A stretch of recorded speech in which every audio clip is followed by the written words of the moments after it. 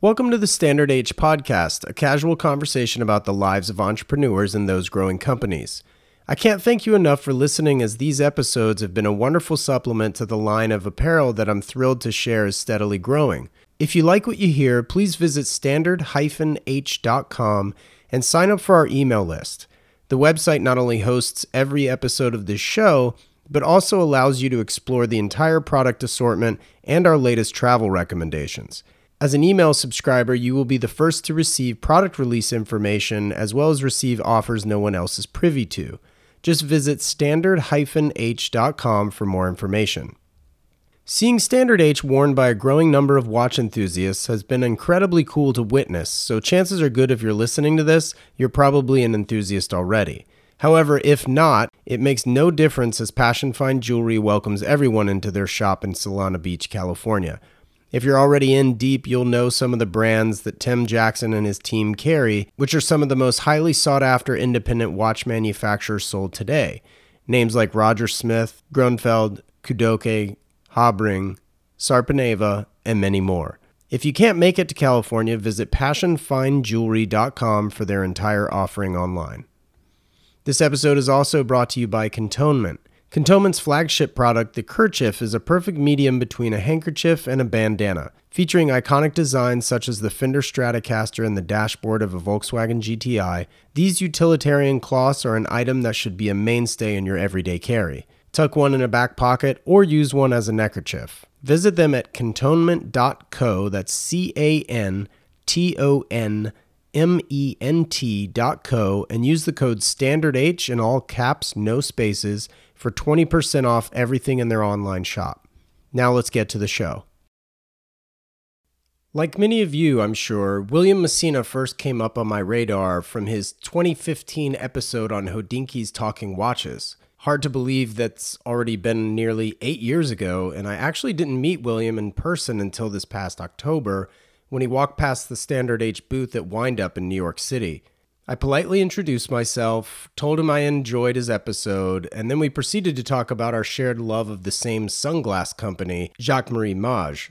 It's very much a cult brand, so anytime someone wearing them gets called out, it inevitably solicits a smile and a surprised response, not unlike spotting a rare watch, for example. This episode follows a podcast first where William accidentally slept through our initial podcast Zoom recording. I found this to be quite hilarious, and he was clearly jet-lagged, so I kept that part of the discussion in the mix. William, please don't be embarrassed. It was too funny to leave out. Needless to say, William and I have a really fun conversation. I certainly learned a ton about his background and path into watches, and he does a great job offering advice on leaning into the idea of acquiring your grails. Anyway, let's get into it. I'm your host, Wesley Smith, and you're listening to the Standard H Podcast.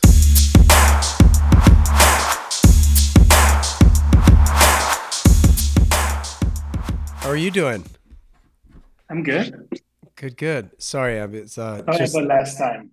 I went home. My wife and kids were away. I had just come from London 2 days before. I fell asleep on the sofa. I basically was like, oh yeah, I have West in an hour. I'm going to read. I started reading. I fell asleep. I woke up 4 hours later. I am like, I never do this. I feel really bad about it. It's not an issue whatsoever, honestly. Like I've kind of recording these podcasts has sort of led me to seeing and hearing it all, so to speak. Okay. It's like the excuses to the school teacher, my dog ate my homework. Right. Yeah, totally. Yeah, no, I get it. And no, I appreciate you taking the time regardless and making it easy to reschedule and stuff. It's been fine. No my head's been down. My wife and I are about to move house. So like Okay. I'm in the middle of the throes of packing and prepping and we gut renovated our house that we're moving into. So, I mean, it's a full-time job. Oh, yeah. This is like it's a 3 years affair moving, Right. I feel exactly. Like you pack, you unpack, and you always like find an excuse not to do it, or you're too busy doing it. Right. And at the end of the day, it takes 3 years to get your bearings, basically. Right. For the dust to settle, so to speak. Yeah. No matter how many times you clean it. Yeah, that's true. So where are you now? Are you in your offices? Yeah, I'm in a conference room in my office. Yeah, Okay, cool. Now, where are you based? Like where I'm in in New New York? York City. So Broadway and Fulton, which is a financial district. Yeah, cool. So I'm about 2 blocks north of Wall Street, just to give you an idea, on Broadway. Sure. Um, it's kind of quiet and nice and cheap rent, R- basically. really? Okay. Yeah, yeah. You think FIDI, you don't think of cheap.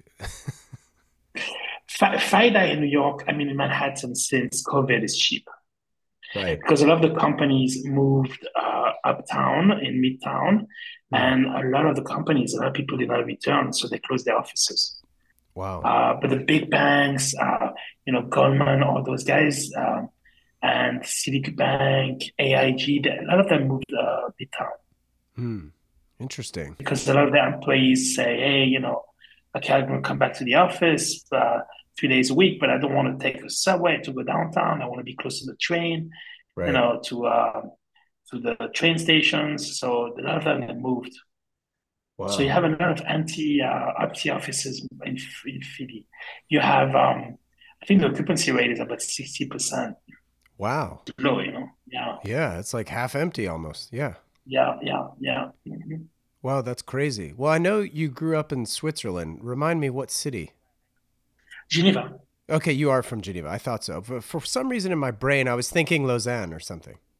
Yeah, I was, well, between Geneva and Lausanne, actually. It's a good point. I went to school. It wasn't in the city proper, but, the big city around me, which was about a 20-minute ride, was Geneva. So, Right. but it was between Geneva. I went to different schools between Geneva and Lausanne, basically. But, Lausanne is a much smaller city. Lausanne population is like 60,000, I think. Right. Geneva is 300 now, I think, or 350.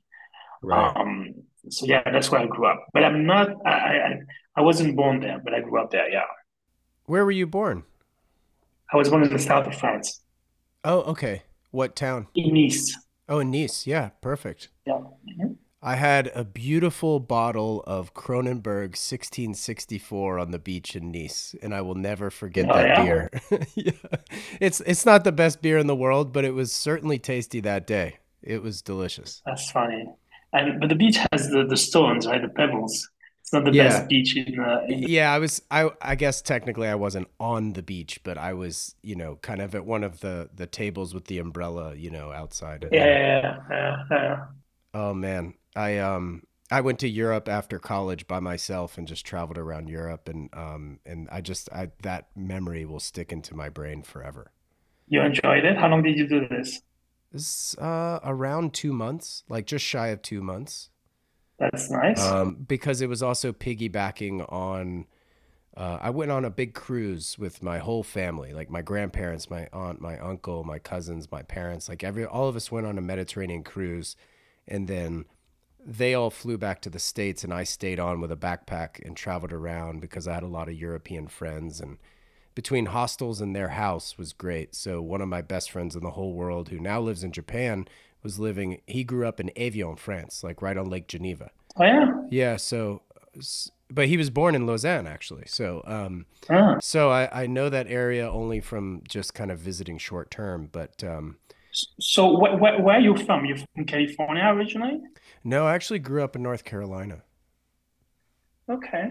which is very different. I've been there a few times. Yeah, very. What took you to North Carolina? For a while, my wife and I would go all the way to the beach in where Kitty Hawk is Oh, yeah, in the Outer Banks. in the Outer Banks. We used to go to the Outer Banks every year before COVID because my wife had friends that she grew up with. My wife is English, but she grew up in Washington, and friends of her have a house there. So we used to visit them every year. Oh, sure. Before COVID and before babies and all this stuff. So Right. I used to drive down there. I used to do the drive New York all the way to the Outer Banks, and Wow. it was fun actually. Yeah, it's Do about you eight want hours, 8.5 hours. So here's something funny. I grew up in Raleigh, which I think is about 4.5 hours from the Outer Banks because you got to go up. I've never been to the Outer Banks, not once. Ah, it's a great place. I know. Everybody says so. I love going there, having crabs, and it's very laid back. It's Yeah. like for me, I was born on the French Riviera, which is this nerdy, and I'm really not into this. And I really like laid back beaches, and that's exactly what I like about the Outer Banks. It's Yeah. super laid back. There's nothing, it's wild in the sense that there's nothing, you can walk on the beach, there's nothing there. Yeah. Yeah, I really enjoy it. And Kitty Hawk is kind of cool to visit. Yeah. Yeah, it's pretty cool. My parents almost moved to a town called Duck. I'm sure you've driven through it, maybe. Yeah, I've Yeah. stayed. I've stayed in Duck. Yeah, yeah, that's exactly where the house was Yeah. in Duck. Yeah, Well, yeah. There's a great hotel there actually. Also, yeah, I've never been. My parents have been several times and I've never been. you have to go, Wes. You Yeah. have to go. It's really nice. Yeah, it's Yeah. worth a trip. With the family, and you take the kids to Kitty Hawk one afternoon, and yeah, it's fun. That's great. Well, what were you attracted to like scholastically when you were a kid? Like what subjects were you into? Were you like into math, History, science, history? Okay. history. Yeah, I was a huge history buff. I was actually a Napoleon buff. I nearly uh, did a PhD in the US about Napoleon. There's a university, I think it's University of Tampa, has a department in there for master's or PhD degree about Napoleon, revolution and Napoleonic studies. And I nearly went there to do a PhD. That's fascinating. Yeah, but my sister is a history professor. I mean, was actually. She has a PhD in history, and she went to um, she went to Harvard to do it. And Harvard, is it? No, I think she got a PhD. She went to Harvard for something, but it's not a PhD. But Okay. maybe Columbia University. Anyway, that doesn't matter. But she studied the Second World War, and I didn't want to be an academic like her. When I saw her life, I was like, nah, this is not for me. Oh no, that's so funny. Well, Yeah. So I studied business. okay. Yeah. I was a finance major. I actually studied math. In Europe, you study your major in high school. So I was a math major in high school, and then I studied finance at NYU. Got it. Got it. I almost transferred to NYU. Oh yeah, I transferred to NYU. I was at Columbia University first, and I Oh, transferred to NYU because NYU had a program where you could do your BBA and MBA in 4 years instead of six, and you didn't have to. If you kept a certain average, you had to have like 3.8, be on the dean list, and the whole thing. So I tried that, and that's what I did. oh, that's amazing. It was a great pilot program that NYU was offering, yeah, in the late 80s. So I took advantage of it. It saved me a lot of money too. Well, oh yeah, for sure. Missing 2 more years of that tuition, I'm sure. Yeah. Wait, you were in college in the late 80s? Yeah, because I graduated from high school in '87, Wow. and yeah, I'm old. Yeah, you look good. Yeah, I was gonna say you look young. Thanks. So I graduated from college. I was born in '69. I graduated from high school in '87. Then I went and I traveled like you did for a year. And then in '88, I got into Columbia University, and in '89, I transferred to NYU. And then I graduated. I got my MBA in '93, I think, '92, '93. Oh God, are we recording this? We're rolling, baby. I didn't realize that. Yeah. I didn't realize you were recording. I was like, this is like a little chit chat. We're not talking watches yet. Yeah, well no, this is kind of what these things are about. They're about people and their watches and cars and but it's mainly just about people. So I'm kind of interested to see, like what was your first job when you got to the States then?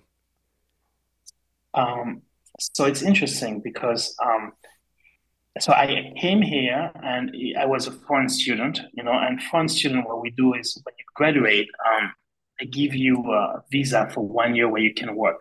Right. So the idea here is you have to rush to find a job where they're gonna sponsor you for the green card. That's basically the goal. So my first job, because I needed to have a job right away, and when I graduated, I think it was in '93. with my MBA, there was no job basically. And to get a trading job at a bank was an there were a couple of windows, a couple of banks I want to go, and I didn't make it. So my first job I worked for a shipping company, Oh, and I was doing marketing for them. I was buying advertising in shipping companies' magazines, believe it or not, oh for wow. containers and stuff like that. Yeah, but I did this very shortly for 3 months, and then I got accepted in the training program at a bank called Crédit Agricole, which is a big French bank in Midtown. And I ended up in the trading room there.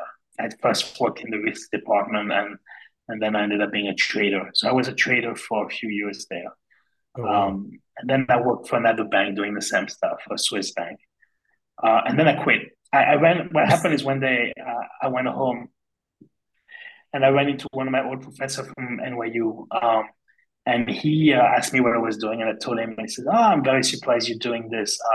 I thought you'd be doing, something completely different. I thought you'd be, running your own business." So I was kind of like a bit Hmm. flustered. I was like, "Shit," I thought I was doing pretty well for myself. And here's this old professor that I really respect, who tells me, "Yeah, I thought you'd be an entrepreneur or you do a different thing." So start thinking about it, and I started calling a few friends that were doing other things. And a friend of mine told me that there were guys in the south of the US, in Georgia, that were looking for a partner to help them raise money to do real estate deals in Georgia and Alabama. So I had nothing to lose, and I called them up and we hit it up. And they were looking for somebody to basically go to banks and raise money and be the finance guy in the company, like kind of a CFO deal.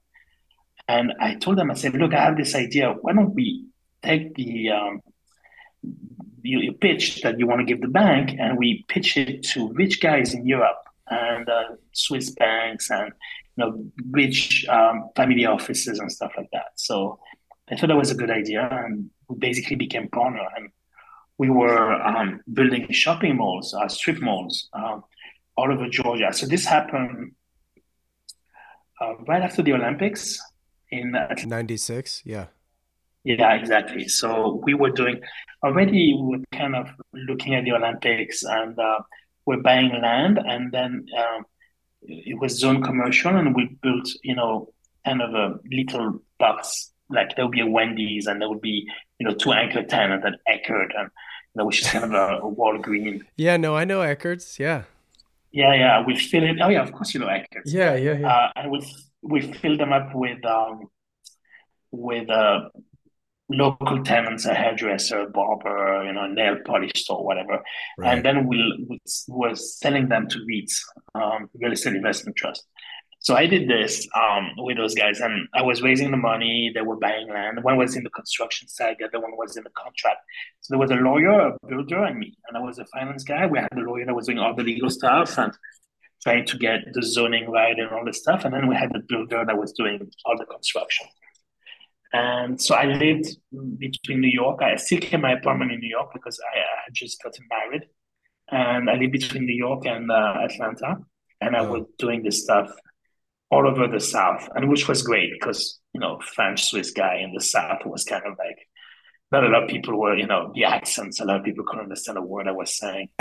And I did this for until about after 9/11. After 9/11, I was like, when 9/11 happened, I was like, I want to do something I really want to do. And this is when I started to seriously think about getting into the watches because I was already collecting watches. I had been collecting watches from my first paycheck, basically.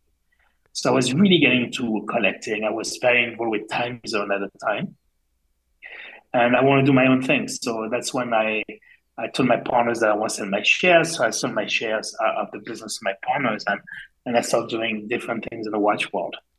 I was still gambling, doing some real estate left and right, but I was really focused on doing something in the watch world. That's amazing. And wow, what an interesting path because while you're telling the story, I'm like, all right, you live in New York, public transportation. I'm a car guy, and Atlanta has horrible traffic. So what were you driving in Atlanta? A rental. Oh, you rented. Okay. Yeah, I had I didn't want to buy a car.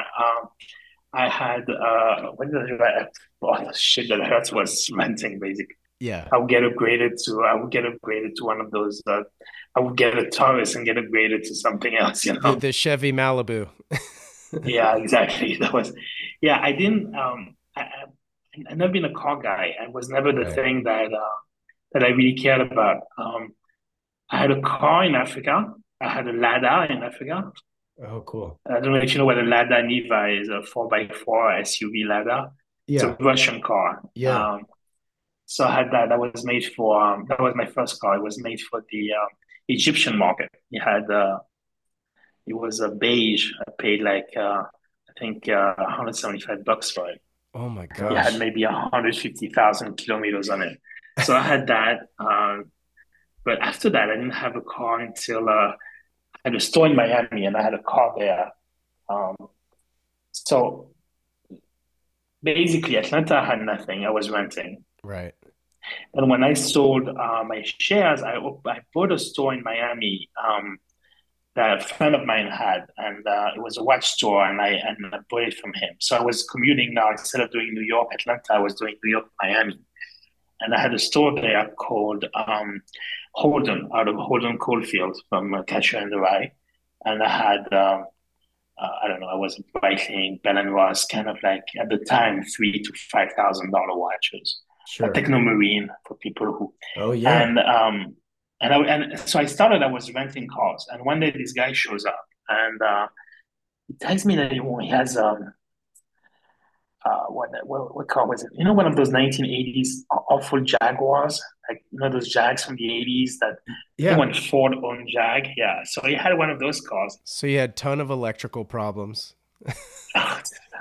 So he told me, I don't know, he wanted to buy a watch that we had. So I had a little corner and we had used watches, you know, and some of them were expensive. I had maybe, I don't know, I don't remember what I traded. I think I traded him a Patek, like a $15,000 Patek or 20 grand Patek. And he Wow. saw this Patek and was like, oh, you want to trade? Because he knew I wasn't, I was thinking about getting a car. And he was like, I traded my Jag for the car, for the watch. And I was like, okay, let's do this. So I traded my watch, the watch that I had at the store for the Jag.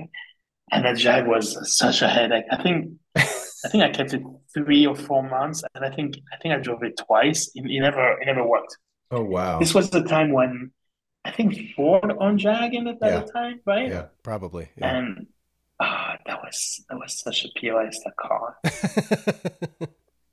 I sold that right away, and then my friend Pierre Halimi, who if people know, he's the president of Journe in the US. He's the US president of Journe. He's a very old and dear friend of mine.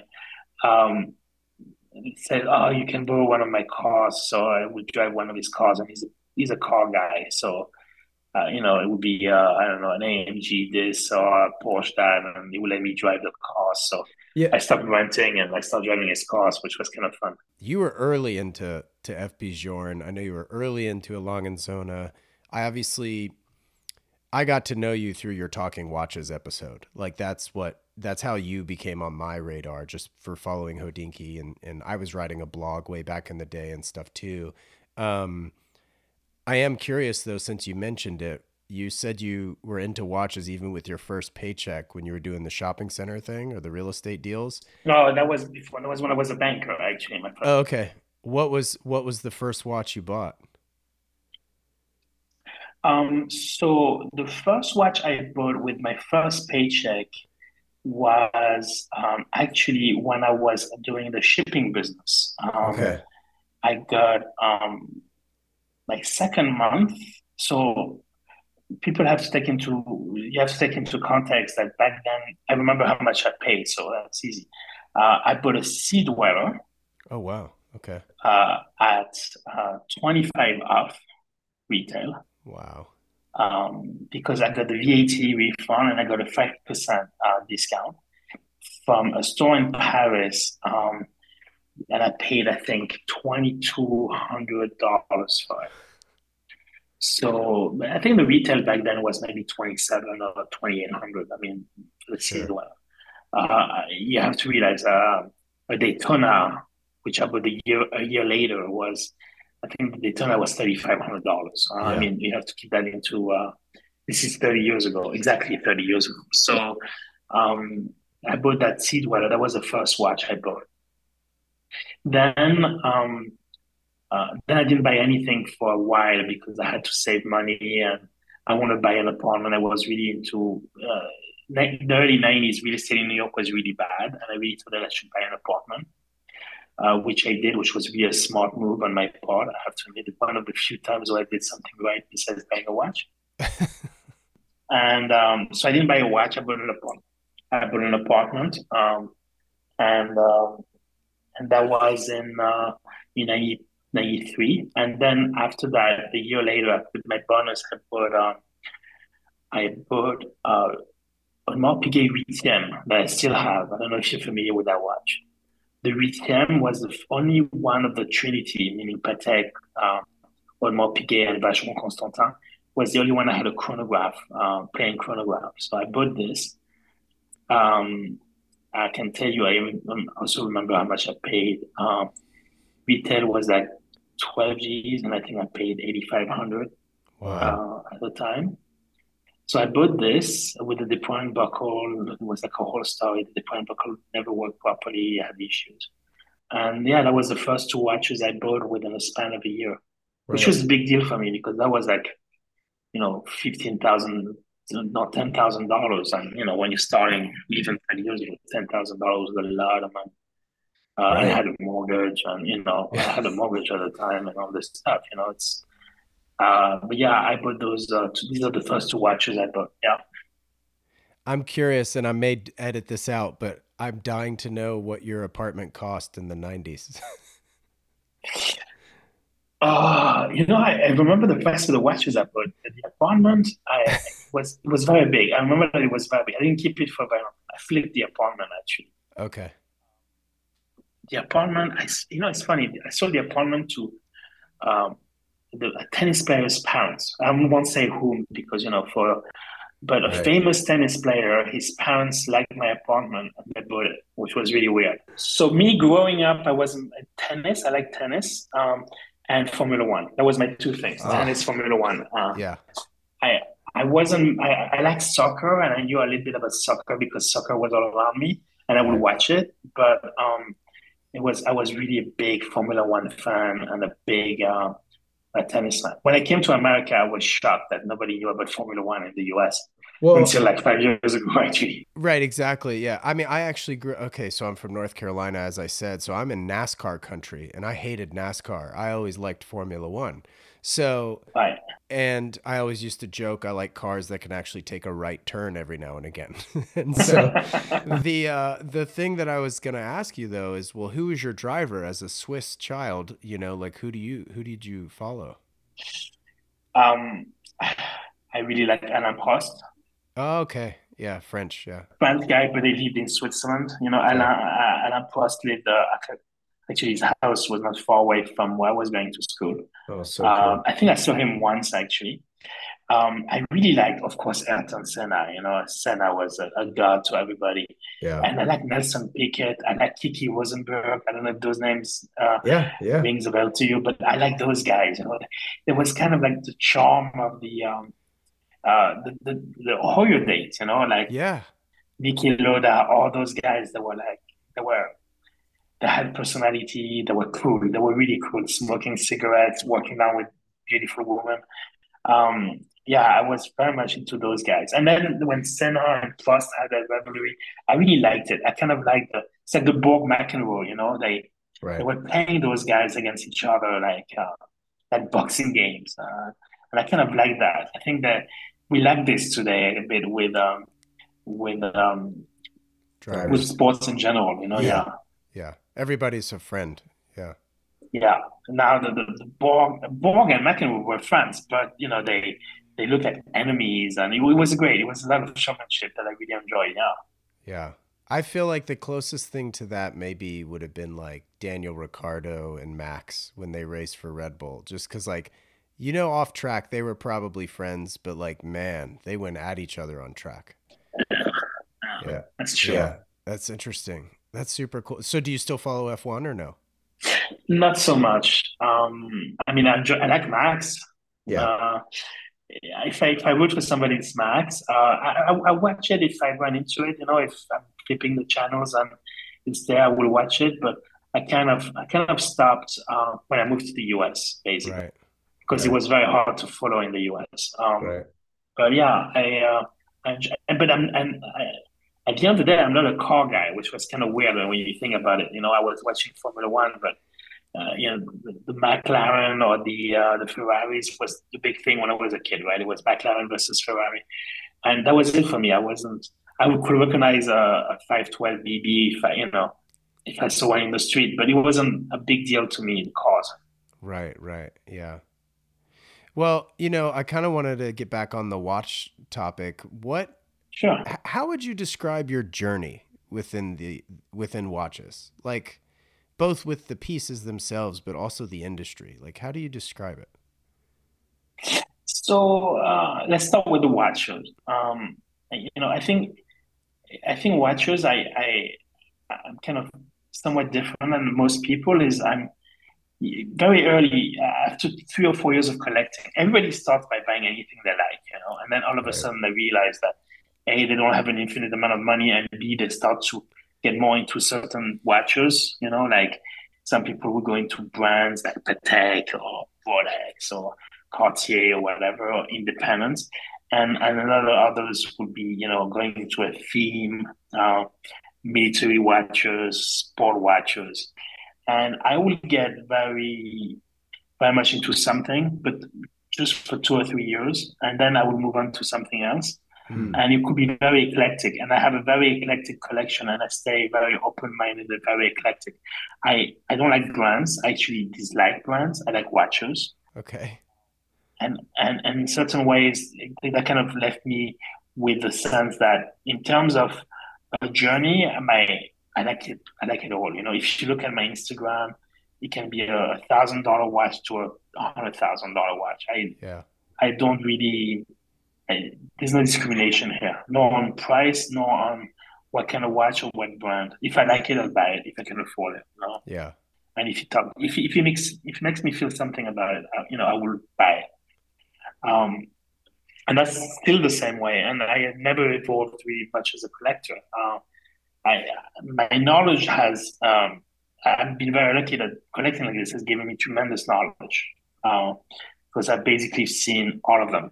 Yeah. Uh, and as you said at the beginning of the podcast, you know a little bit of everything. I'm the same with watches. I don't know much, but I know a little bit of everything. I can definitely hold a conversation with a Jean collector as I can hold a conversation with a military watch collector or a Rolex collector. I'm not discriminating, and Right. I'm very open minded. I like to stay like that. I never want to specialize. Can I interrupt you for 2 seconds because I have a dilemma on my hands and I want your opinion? So, very much like you, I'm kind of brand agnostic, even though I have several Rolex, I have several IWC. IWC's always been like my first love. Like I fell in love with their chronograph, right? And but now, like throughout my journey, I don't know, started paying attention somewhere around 2007. So call me 15 years into this thing. Been buying, collecting, selling occasionally. Um, I am infatuated with the 1815 chronograph from a Long and Sona. I don't know, should I sell several pieces to buy one watch or should I keep the pieces that I've bought because I do love them? Um, Like, where do you stand on kind of like trying to buy your grail watch, even though independently, like, I probably can't afford that watch, but if I sell six of them, I can. You know what I mean? I always recommend people to go for the big one. Yeah. To go for the big always. Interesting. Yeah, because from experience with collectors, I think that if they don't go for the big one, they're gonna buy the substitution to the big one. Sure. Like you see those guys, they want that They want that expensive Patek, and they don't want to do the jump, and they end up buying five watches that look exactly like the watch they want. Right. Uh, and at the end of the day, you look at the collection and you're like, but they all look the same. But and then you talk to them and they're like, oh, I really like that watch, and it makes sense. You're like, okay, if you like chronographs and finding one chronograph and you have five of them, and you tell me you like an 1815 chronograph from Lange, it makes sense. Is it the black dial or the white dial that you want?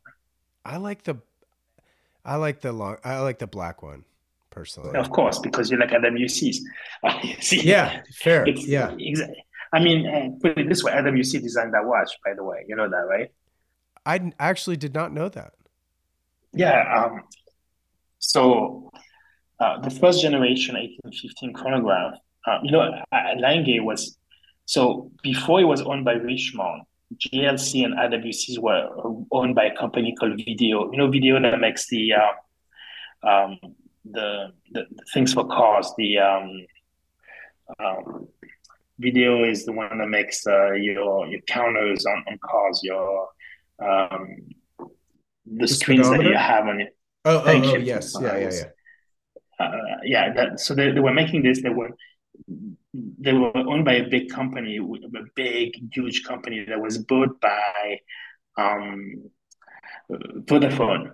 Vodafone in the Yeah, of UK, course. which is Yeah. basically so Vodafone bought Video because Video had something to do with Vodafone. I don't remember what this is 20 years ago, 25 years ago. And out of the merger or the purchase, they spin off GLC and AWC and Nange to Richemont, who bought the whole thing for 1.2 billion. That was in the year 2000. But originally, there was this guy called Gunther Blumlein, and he was the CEO of GLC and the CEO of AWC. Right. And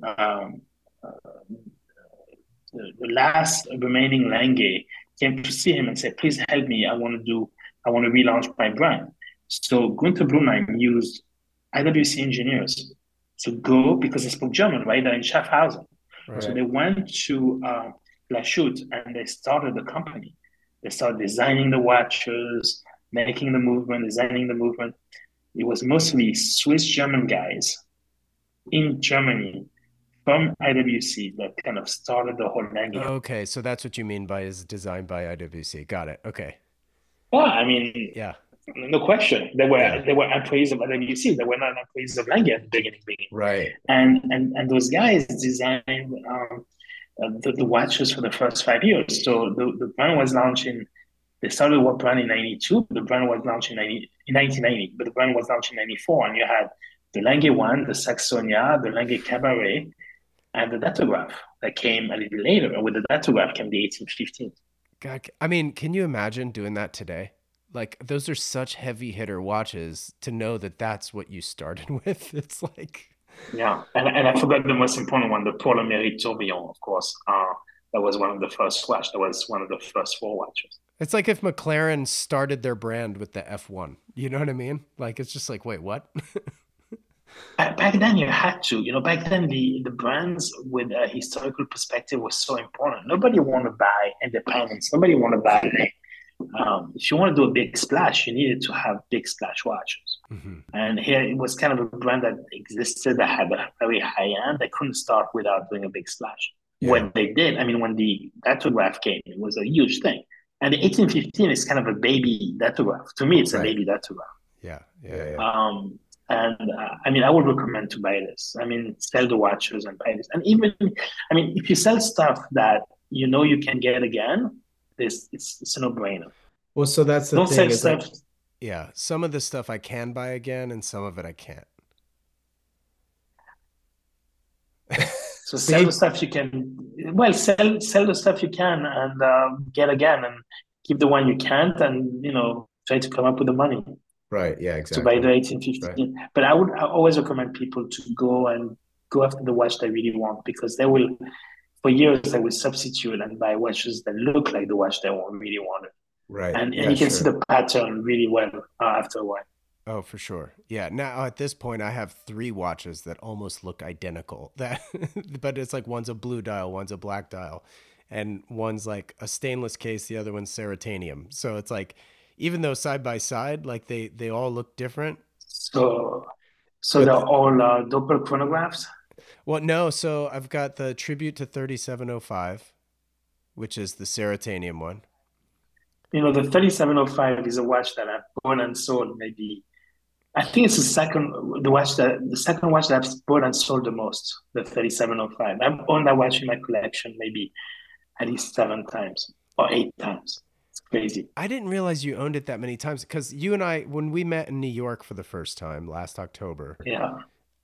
I we were talking about the 3705 Yeah. because I was like, wait, didn't you sell it to Ben? And you were like, how did you know that? Yeah. Yeah. It's true. I still went to Ben. But Yeah. I've sold since then, I think I bought another one that I had for a year or two, and then I sold it to Eric who really wanted it. Oh, funny. Yeah, and before Ben, I bought it at least 4 or 5 times. So, okay. So you can see my dilemma because the watch, even though it's not the original, it's the tribute. To me, I mean, it's like so good looking. It's perfect. Yeah, but you'll be able to buy it again. When I say you cannot buy it again, it's like pièce unique or stuff that I made Oh, 10, right, you know. right, right, right. I give you an example. Speaking about IWC, I have in my collection the um, the chronograph perpetual from Vampe anniversary. I don't know if you know that watch. I mean, I know Wimpy, but I don't know that watch. Okay, so if you go on my Instagram, you see it maybe 3 or 4 years ago, but I still have it. Maybe I'll put it this weekend actually. Okay. Yeah, you know what? I put it this weekend so you can see it. Okay, cool. It's it's um it's a chronograph that was perpetual calendar. So this is way before IWC make a perpetual calendar. Mhm. It was Vampe 125th anniversary, Wow. and they made this watch in a limited edition of 50 pieces for the company, and it's a perpetual calendar chronograph, kind of like a Patek. And they made that in 2002, and they made 50 of those. Wow. So it's the old Flieger look, you know, with the straight hands. And and I owned that watch in 2002, and I sold it, and I really missed it, and then I got it back. Like it took me 15 years to find it again. Oh, wow. So this isn't the big pilot you're talking about. This is something separate. No, no, no, no. It's not. It's a figure. It's a Right. perpetual figure. Right. Black dial with a. I will wear it this weekend. You'll see it Okay. this weekend. Cool. I think I have it at home. Maybe not. Maybe I'm saying you'll see it this weekend and I don't have it. But yeah, I mean I have it, but maybe not at home. I'll find it. Do you still have your Mark 11? Yes, yeah, that one is a really good one. Yeah. So you have to understand the way I collect is I will get into something, right? And I will get really into it like crazy. I will, buy a Mark 11 and then buy other marks. So at one point I had Mark 9, Mark 10, Mark 11, Mark 12. And, and I would get into other military watches. And then maybe I get tired of the whole thing and I sell them. Mm. And then I realized that, oh, I missed that watch and I would buy it again. And then I would try to upgrade. So if I see a watch that I prefer, if I don't have an emotional attachment to the specific watch, a souvenir how I bought it, like if it was just transactional, if I found a better one, I would sell that one to get the new one in. But the Mark 11 that I have, it's kind of interesting because it it has South African markings and British markings. And when it was offered to me, I was like, this is a fake because South Africa was not in the Commonwealth. Mm. And for example, the IWC Mark 11, the Australian had it, and they are in the Commonwealth. So, but when I saw the South African, I was like, oh, this guy knows nothing about history. South Africa was not in the Commonwealth. But actually, I'm wrong. South Africa was in the Commonwealth, but for a short period of time. And then they left the Commonwealth in '59, and that IWC was sold maybe a few days or weeks before they left the Commonwealth. So I'm very proud of that one. I'm not going to sell that one. I don't wear it often, but I really like it because of that. Because I really thought it was a fake when I got it. It comes with Right. everything, it has the extract and everything. So I know Wow. it's kosher, but yeah. That's super cool. Yeah, I mean the Mark 11 is obviously timeless, and I mean speaking of Ben and IWC and all these things, like I think the Hodinky limited edition IWC that they did was incredible. You mean the serotonin one? I think it was what it was in the Max 17 with no date, right? Yeah, that was a Yeah. great watch. I agree. Yeah, yeah, it was a great watch. They yeah, they did a good job because he looks very close to a modern Mark 11 in certain Right. ways. Right. With that, the dark case. It's a good one. I agree. I think it might be the third best release. Yeah. What's number two? Um, Number two is the Vacheron. Oh, okay. Oh, you're talking about of the limited editions. I'm sorry. I'm sorry. I thought you were thinking of Pilot's Way, IWC Mark. I thought you were saying okay.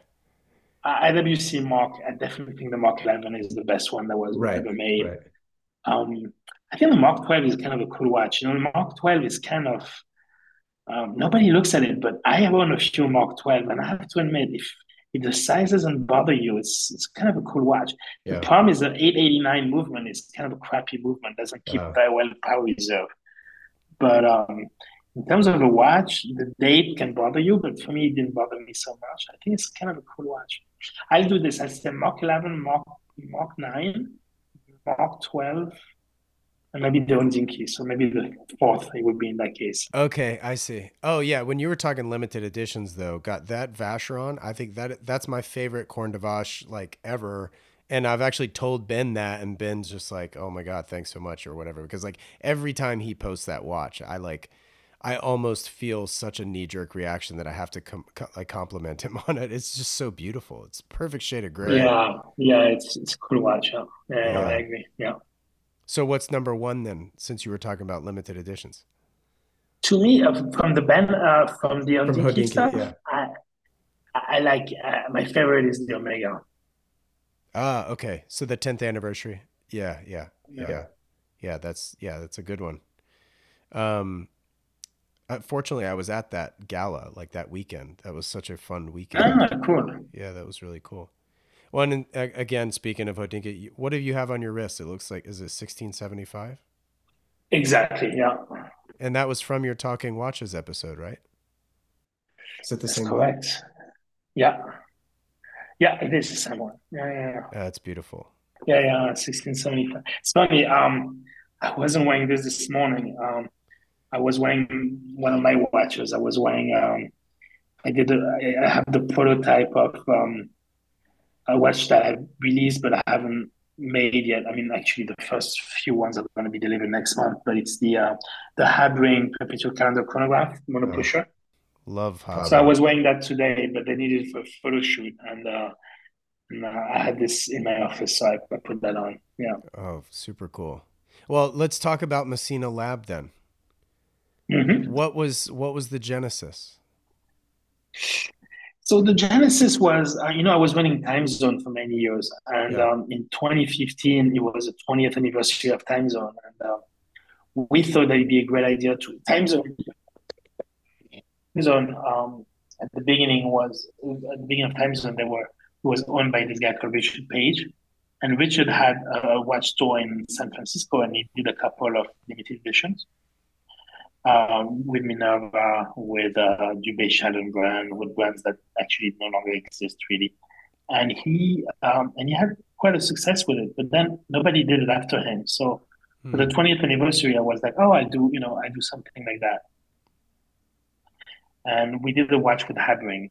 I did a chronograph mono pusher with a crown activated, and really enjoyed doing it. We sold them pretty fast. We did 20 of them. So some people email me and say, "Oh, I wish I could buy the watch, but it was $8,000 or $9,000 at the time, maybe 10 years ago. That's a lot of money for me. Sure. If you did something else with Habring, that would be cheaper." So I talked to Richard Habring, and we thought that we could do another one with the dead second. So the following year with Time Zone again, I did the 21st anniversary watch, was like I think 5 grand, and we did 21 watches, and that sold really fast. Oh, cool. So I had this idea. I really enjoyed designing them with Richard. So I started thinking about doing, a couple of limited edition every year. And really it started with just doing a couple, like one or two, and put a website up and just do that. So um, I thought of it, and then in 2018, I launched my first watch. We did well, and then 2019. So we did well, but I launched my first watch without time zone. So I thought that I would do 50 watches and take me a year to sell all of them. Okay. And then in 2019, and I have time to think of another watch for 2019. Right. The problem is when I launched in 2018, we launched a week before Thanksgiving. I sold all 50 watches in 5 hours. No way. I was, yeah, yeah. So it was fun. It was exciting, but at the same time, I was like, shit, I have nothing for Right. 2019. Yeah. So Because like the turnaround time takes like what, 6 months to 18 months sometimes. yeah, so at the time for Habrain, we did 50 watches, and I was delivering 5 to 7 watches a month. Right. But everybody had bought the watch, and we didn't think that not everybody was going to buy, all 50, that all 50 watches were selling 5 hours. So then it was Habrain's job to deliver the watch and me to, to get them to the clients. But Sure. I thought that I couldn't put another watch up until all those watches were sold. So I was like, now I had nothing on the website. So 2019, I was like, okay, I'm not going to release anything, but I'm going to prepare 2020. And 2020, we did a few releases, and the first one was with Unimatic. I did the watch with a brown dial. Yeah. That was a second Massena lab, and that was on March 3rd, 2020. So it was 10 days before we went into COVID. Yep. And we did 100 of those, and I was sure that I was not going to sell all of them. I was like, oh, 100 watches, at Right. least this is going to last a long time. So I had at the time, a WeCommerce, website, and my WeCommerce went down 30 seconds into it. It was like crazy. And I sold all watches, I think, in like a minute. It was like all gone. Wow.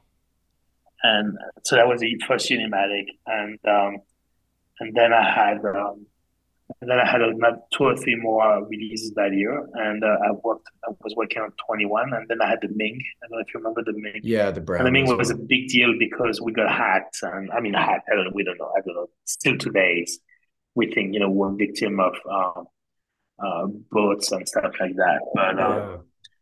and then the watch wasn't working properly. It had an issue with the hand. Um, and then since then, I think we've done over 30 different models, 30 or 35 different models. Okay, so do you shoot for a particular number of collaborations per year, or do you just kind of play it by No, ear? Okay. no, no, no, no. First of all, um, you have a lot of issues with the brands. They can be delayed.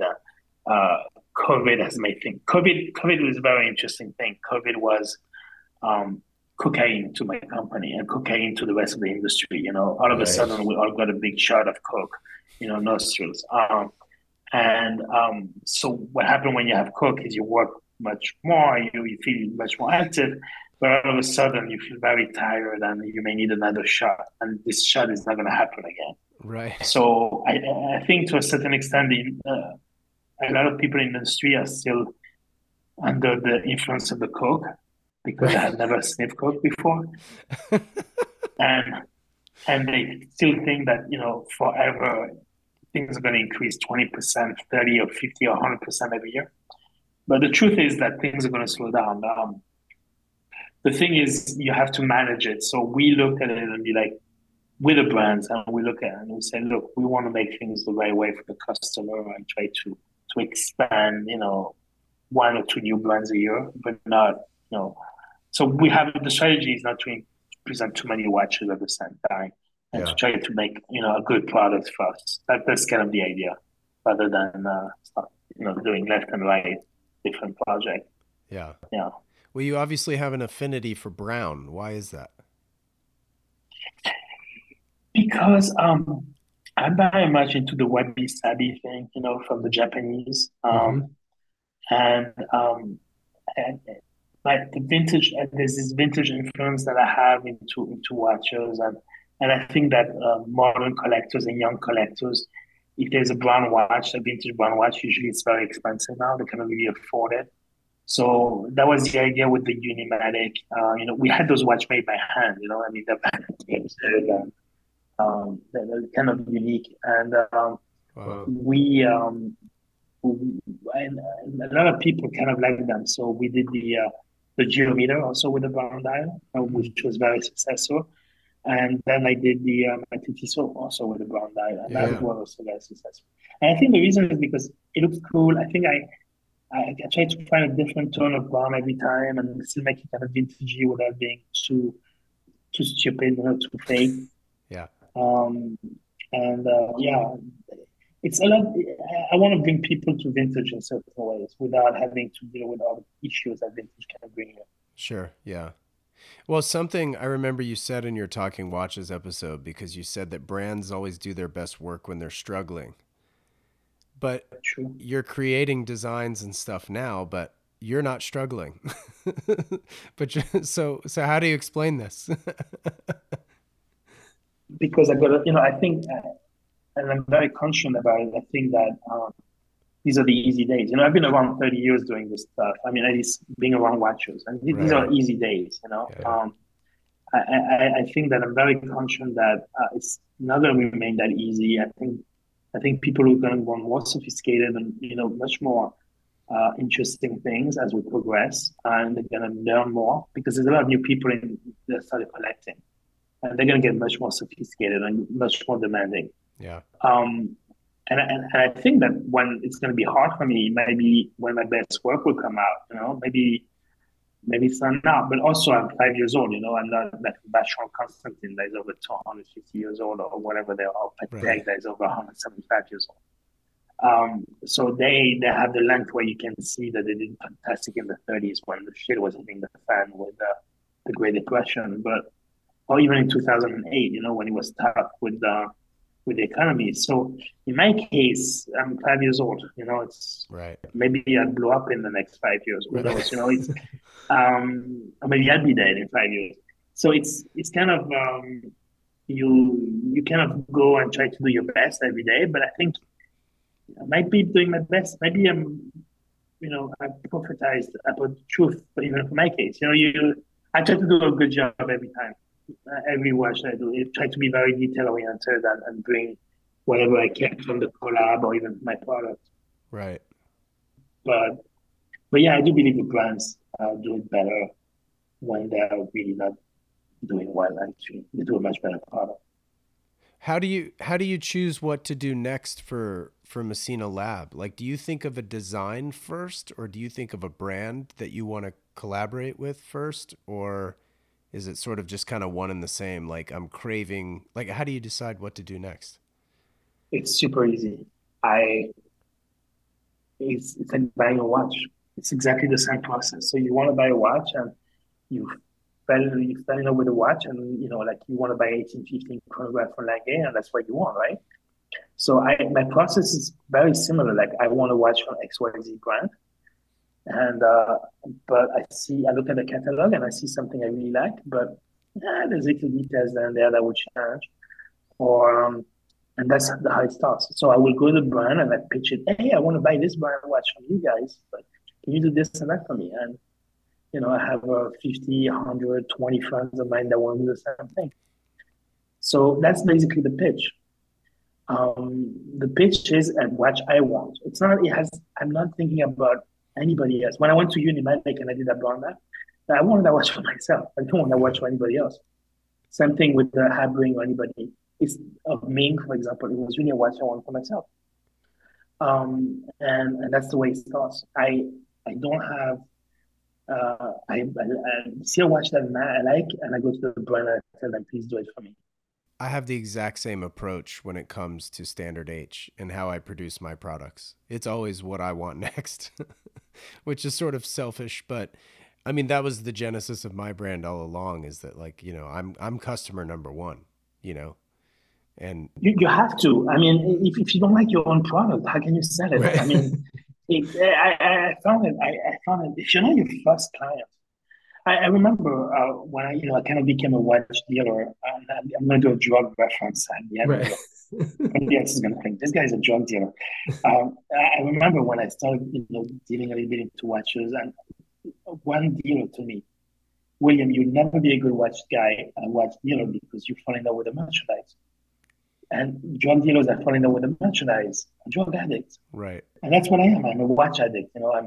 I'm falling in love with the merchandise. And I cannot sell you something that I love so much that I don't want to sell. So I have to make more than one in order for me to show you why I love that watch so much, Hmm. and why I designed it that way. And that's exactly what I do. And I Yeah. think that anybody who does anything in retail or in, accessories or clothing, you have to like what you're doing and be your first customer. Or then it's a guessing game. Oh, I'm going to do a.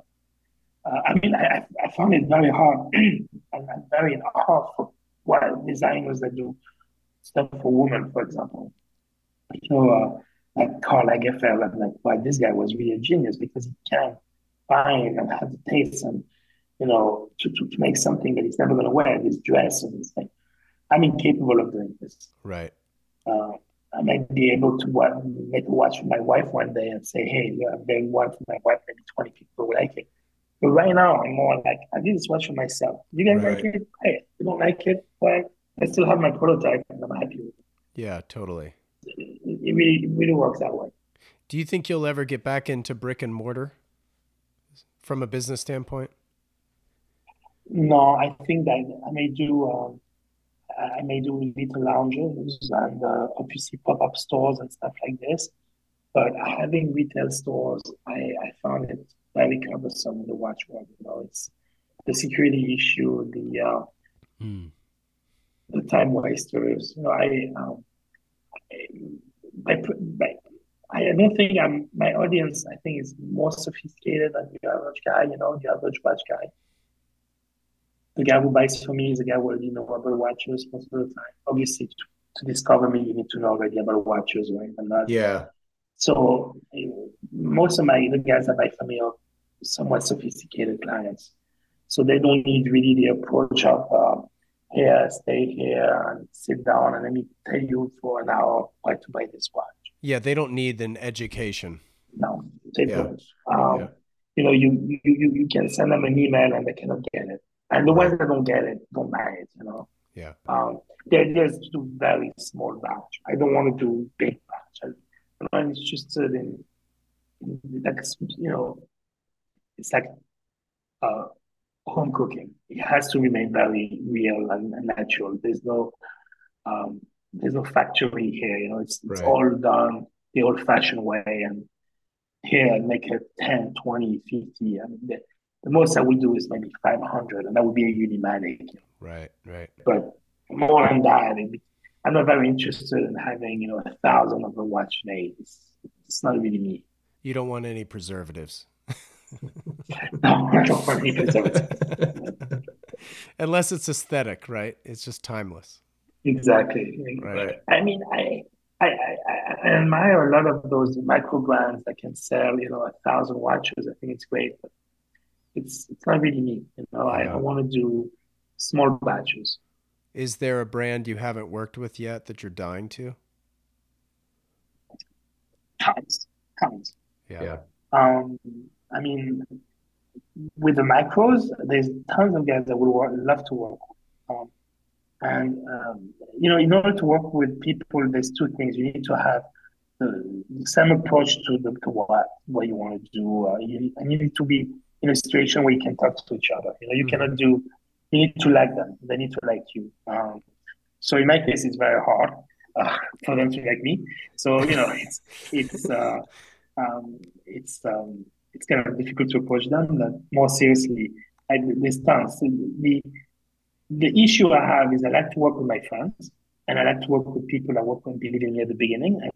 And sometimes we feel the story is not finished or that we can learn from each other and do cool stuff. I'm Yeah. thinking Unimatic, Right. or Hadring, which has been around for so long with me and we try to do stuff all the time. And then you have other guys that, I may have maybe only one watch and then we move on to something else.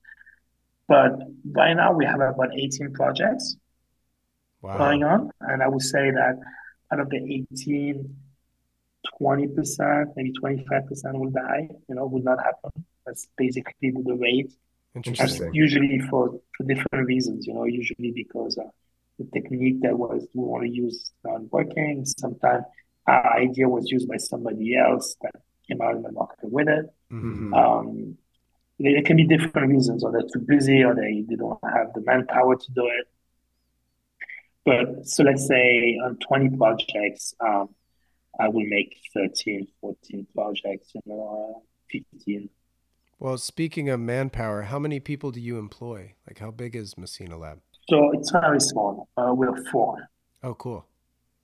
Yeah, it's just four people. I have one person who does basically CRM, one person who does mostly um, packing and things like this. And Sure. then I have one person who is basically my right hand man, who's the director of branding. So he does everything that is aesthetic on my side, all all the website, everything has to do with marketing, social media, pictures, and all that. He does all my branding. And then Cool. there's me. And I mostly focus on two things, the finance aspect of it, because we finance everything we make. Right. And I do obviously the design and stuff like that. We may add a fifth person that's going to do the physical designing for us. Right now, I subcontract that, but we're getting to the stage where I'm going to need somebody to be full time and design watches with me. Well, I hear IWC designs pretty cool looking watches. I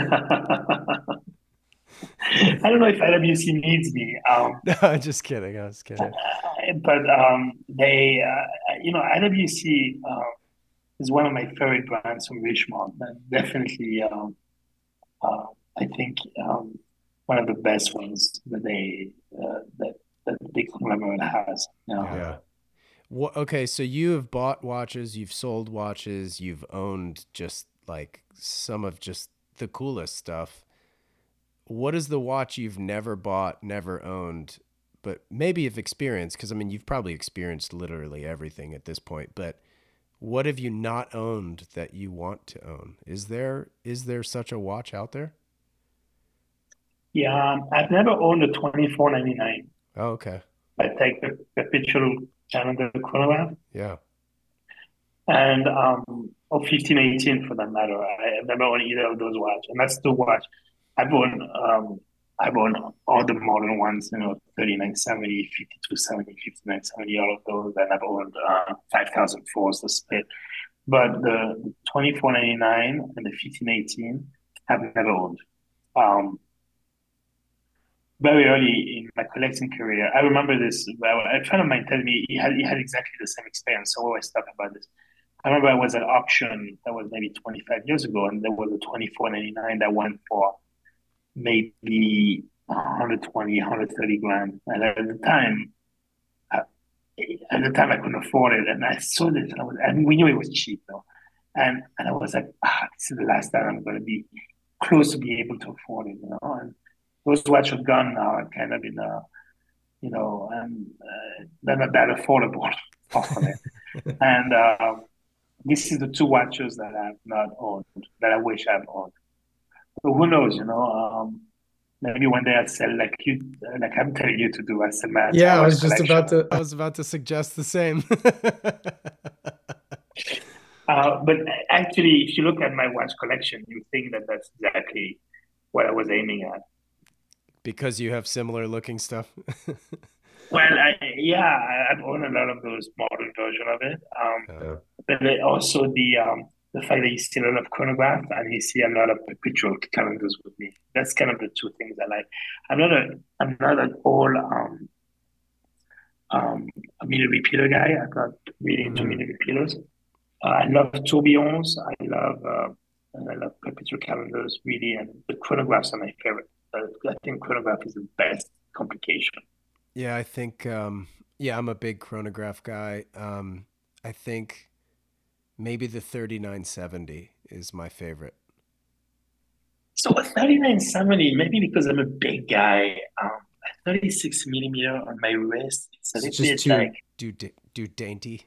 too, yeah, it's kind of like fat and small, Mm. and it kind of looks weird on my wrist. I've actually never tried one on, so I don't know. Uh, so I tell you, I've owned a few. It's a watch that I love to have in my safe, but I never really enjoy wearing. Interesting. Yeah. Did you like the 5970 better? Oh yeah. Yeah. I think 5970 is the best Patek that was made in the last 40 years. I mean, everybody when that came out said it was the best ever. Yeah, 5970, platinum, white gold, those two dies. But that's really like top watch. Really, the Yeah. 5970 is great watch. Yeah, Well, cool. Well, William, I can't thank you enough for taking the time. This was a lot of fun. was all good. It was a thank you for having me in the show. It was a pleasure to be around and Yeah. chat with you for now. Yeah, my pleasure. And I'm supposed to go to New York in May. So if you're around, would love to catch up, grab some food or coffee or something. Yeah, yeah. Awesome. Send me an email. For sure. We'll do. Yeah. Okay, buddy. Well, thank you so much. And before we go, we got to talk about JMM for 2 seconds. We both hit it off over Jacques-Marie Mage. That's right. That's okay. So we hit it off on because I called you out on your sunglasses. That's So right, Jim. what have you bought a pair recently? Because we're collectors, at the end of the day, you and I. Right. So JMM, I have these ones, and these are the Eve. Okay. I have the Molino 55. I'm a Molino guy. Yeah. So I have a Molino 55. I have two pairs of Molino 55, and then I have a Torino, and I think I have two Torinos. That's it. I have three Torinos. Three It's a Torinos, problem. one Anzo, Yeah, two yeah. Molinos. I have six pairs. Yeah, it's a problem. It's kind of funny that you mentioned him because I haven't thought about him in a while. I wear his glasses every day, but yeah, I don't know if you ever met him. I have never met him, but I've read a lot about him. Okay. So he's a French guy, Jacques-Marie Mage. His real name is Jérôme Mage, and he's a Napoleon buff. He's a huge Napoleon buff. Actually, his early models have the name of Napoleon battles. That's how I discovered him. Really? Like the Marine, yes, it's really bizarre, and so he's very much like me, and he does watches in small batch, limited edition. He does a lot of collabs. Yeah. And I really look up to him. I think he's really doing a great job. Very high quality stuff. You don't really see that it's quality, but when you know your glasses, Yeah. you know it's quality. Yeah. You know what you're paying for. You may say, "Oh God, you can get the same thing for half the price." But when you see the glass, when you touch them, when you wear them, you know. And he has a watch brand, or he was involved with a watch brand called March LAB. I don't know if you ever heard of that brand.